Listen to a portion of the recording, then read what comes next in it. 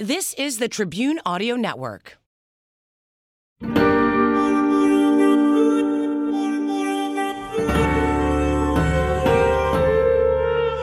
This is the Backstory Podcast. I'm Larry Potash. On this show, we uncover the backstory behind some of the most intriguing tales in history, culture, science, and religion. In this episode, when Confederate soldiers came to Chicago, they did so as prisoners. Camp Douglas housed thousands of Union Army prisoners of war, and the camp had its share of controversy. This is the Backstory.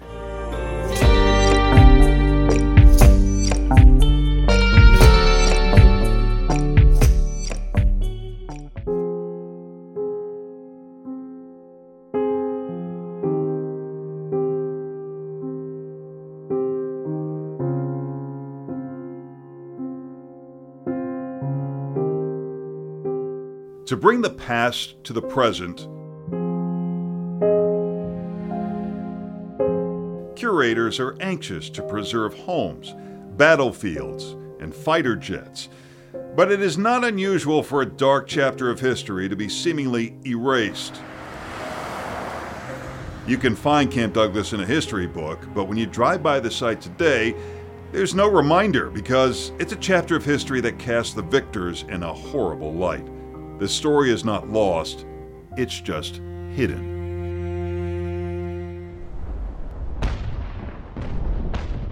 After the Battle of Fort Sumter, President Lincoln needs states to train volunteers in places like Camp Douglas, notorious for how prisoners are treated. Some of them froze to death. One of the soldiers who tried to eat snow because there was no clean water was shot. The camp is named for the man who owns much of the land here, Senator Stephen Douglas of the famed Lincoln-Douglas debates. Here is a map of the camp. Cottage Grove is on the east, 31st is on the north border, 33rd is the border on the south, and Forest Ave on the west. You would never know it today. This is where the entrance to Camp Douglas would be, on the east side of the camp. There's a park here with a basketball court, some condo buildings. If you went to the south side of where Camp Douglas would be, you'd see this, a shopping plaza with a grocery store. Yet what happened here should not be forgotten. Camp Douglas was designed for 6,000 prisoners. At one time, there were 12,000 here. It became more dangerous than the battlefield.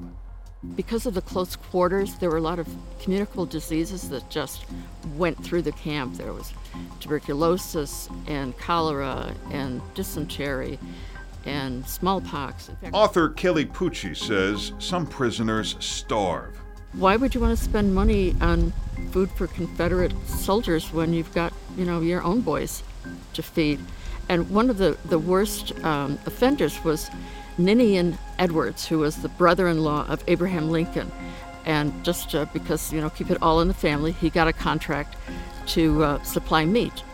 And the meat was rancid, and people died, and people got sick from the meat. So Lincoln engaged in nepotism.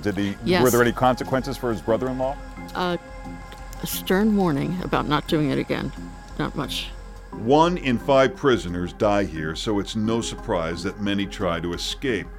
The police officers of Chicago got a reward for picking up an escapee. So if you could convince somebody to escape and then send him to a bar downtown, show him a good time, and then collect a reward for him, sure. Punishment is severe, locked in the dungeon or hanged by the thumbs. A successful escape would need help from high places. There was a plot to let the prisoners escape, and there would be warships on Lake Michigan and everything. But Alan Pinkerton, who was the first private eye, he got word of it, so he infiltrated the camp, and that was the end of that. But they had to postpone the Democratic Convention for a while. Former Mayor Morris, who was a Southern sympathizer, was behind it, and he eventually went to prison. The prison? Mayor Morris is confined in Camp Douglas. It becomes a bit of a tourist attraction. You could take the railroad out to the camp, have a picnic, and chat with the Confederate prisoners. Why would they want to do that? I guess there was not much else going on in Chicago during the war. It was just an oddity. Well, I guess that was the closest that Chicago came to the Yes, Civil War absolutely. in a way. Absolutely, yeah, no battles here. As more prisoners die, another problem arises: what to do with them? Many are buried north of the city, where the lake simply washes up into the marshy burial ground. The funeral director was paid to bury the Confederate soldiers, and he took the money and then sometimes sold them to medical schools and just didn't put a body there. And some of those washed out also. The city wants to turn the old burial ground into a park, which becomes Lincoln Park. So what do they do with all the Confederate soldiers buried here?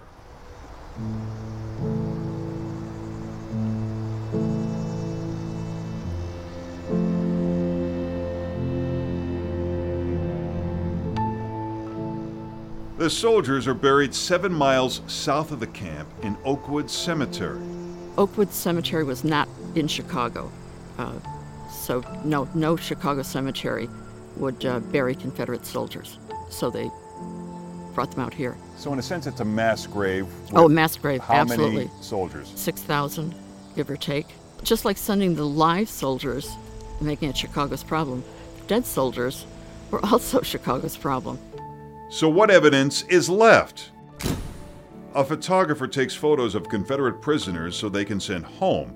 When a 2-penny tax is levied, some photos are left behind. After the war, the photographer's studio burns in the Great Chicago Fire, so most of those images are lost to history.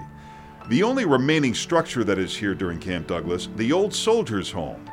During the war, it serves as a hospital for soldiers, and after the war, it's a home for disabled Union veterans. Today, it's owned by the Archdiocese of Chicago.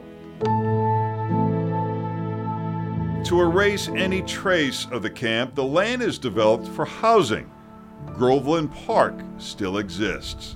Groveland Park is also on land that was owned by Stephen Douglas. It has a little house that looks like Hansel and Gretel's house, it's where the gatekeeper would be. Beautiful parks, and it's meant in perpetuity, so they're not building lots of new houses there. It's beautiful.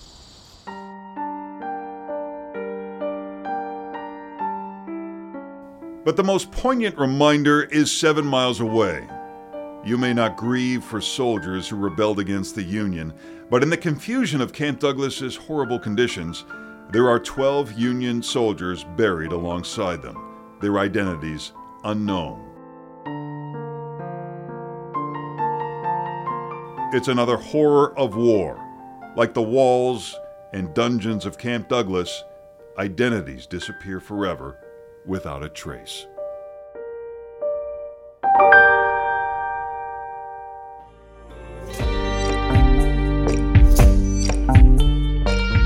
Thanks for listening to Backstory. If you liked what you heard, please take a minute to subscribe to our podcast or leave a review. To watch our full coverage of this story and see some that didn't make it to the podcast, visit us online at wgntv.com/backstory.